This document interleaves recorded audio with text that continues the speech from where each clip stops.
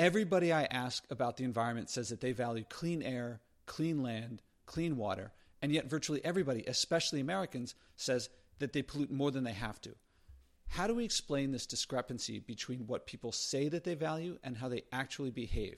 Today, I'm going to talk about a concept called Enron environmentalism. It's a concept, or it's a term that I came up with a little while ago. I first wrote about it in an Inc. article. I'll put a link to it in the show notes. For context, I want to read from a couple papers, and I'll put links to them in the notes. Here's a paper from a journal called Energy Policy. It's an academic peer-reviewed journal, and they interviewed over 1,000 people on data about residential energy use and things like that. Quoting from the results, it says, results of the data analysis show that no significant difference is found between the impacts of environmentally aware and environmentally unaware consumers. And so quoting from the paper, using their terms brown for the not environmentally aware versus super green, which is their term for the people who claim to be the most environmentally aware and the most environmentally active.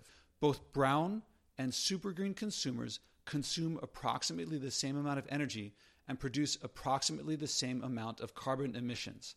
So people who believe that they're not emitting much are doing the same as the people who are.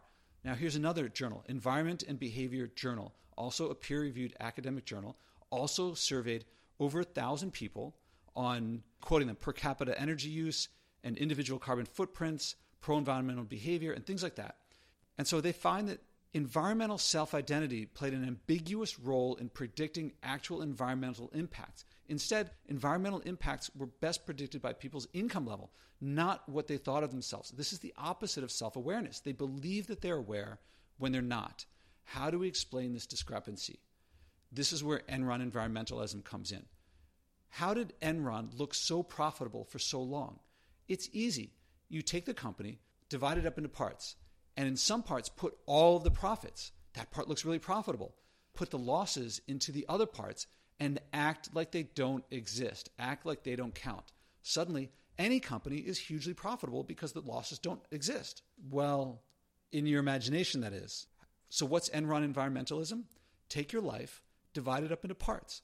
Put all the stuff that you do that's environmental and put that in one part. Act like that's you. Now take all the not environmental behavior and put them into these other parts and act like they don't exist. Act like they don't count. Say, oh, I have to travel for work. I have to travel for family.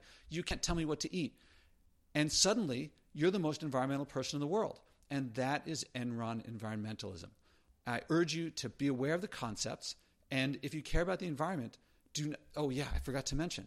After Enron, the accountants and the legal people went through to find where the money went. And so they did their best to find the money that they could to return it to the people whose pensions were lost and the creditors and people like that.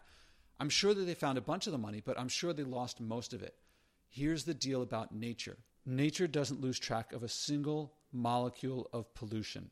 Nature doesn't lose track of a single joule of energy, a single calorie of energy. It's the perfect accountant.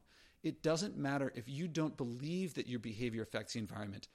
It does. It's not your belief that nature reacts to. It's your actual behavior. So that's Enron environmentalism. If you're an American, you probably practice Enron environmentalism. I urge you, if you care about the environment, or for that matter, if you care about leadership or your own personal development, because Enron environmentalism, compartmentalizing, is the opposite of integrity. Integrity is putting your life together and not treating it as different parts. So please be aware of the concept, and I urge you not to be an Enron environmentalist if you care about the environment, if you care about leadership, if you care about your own personal growth.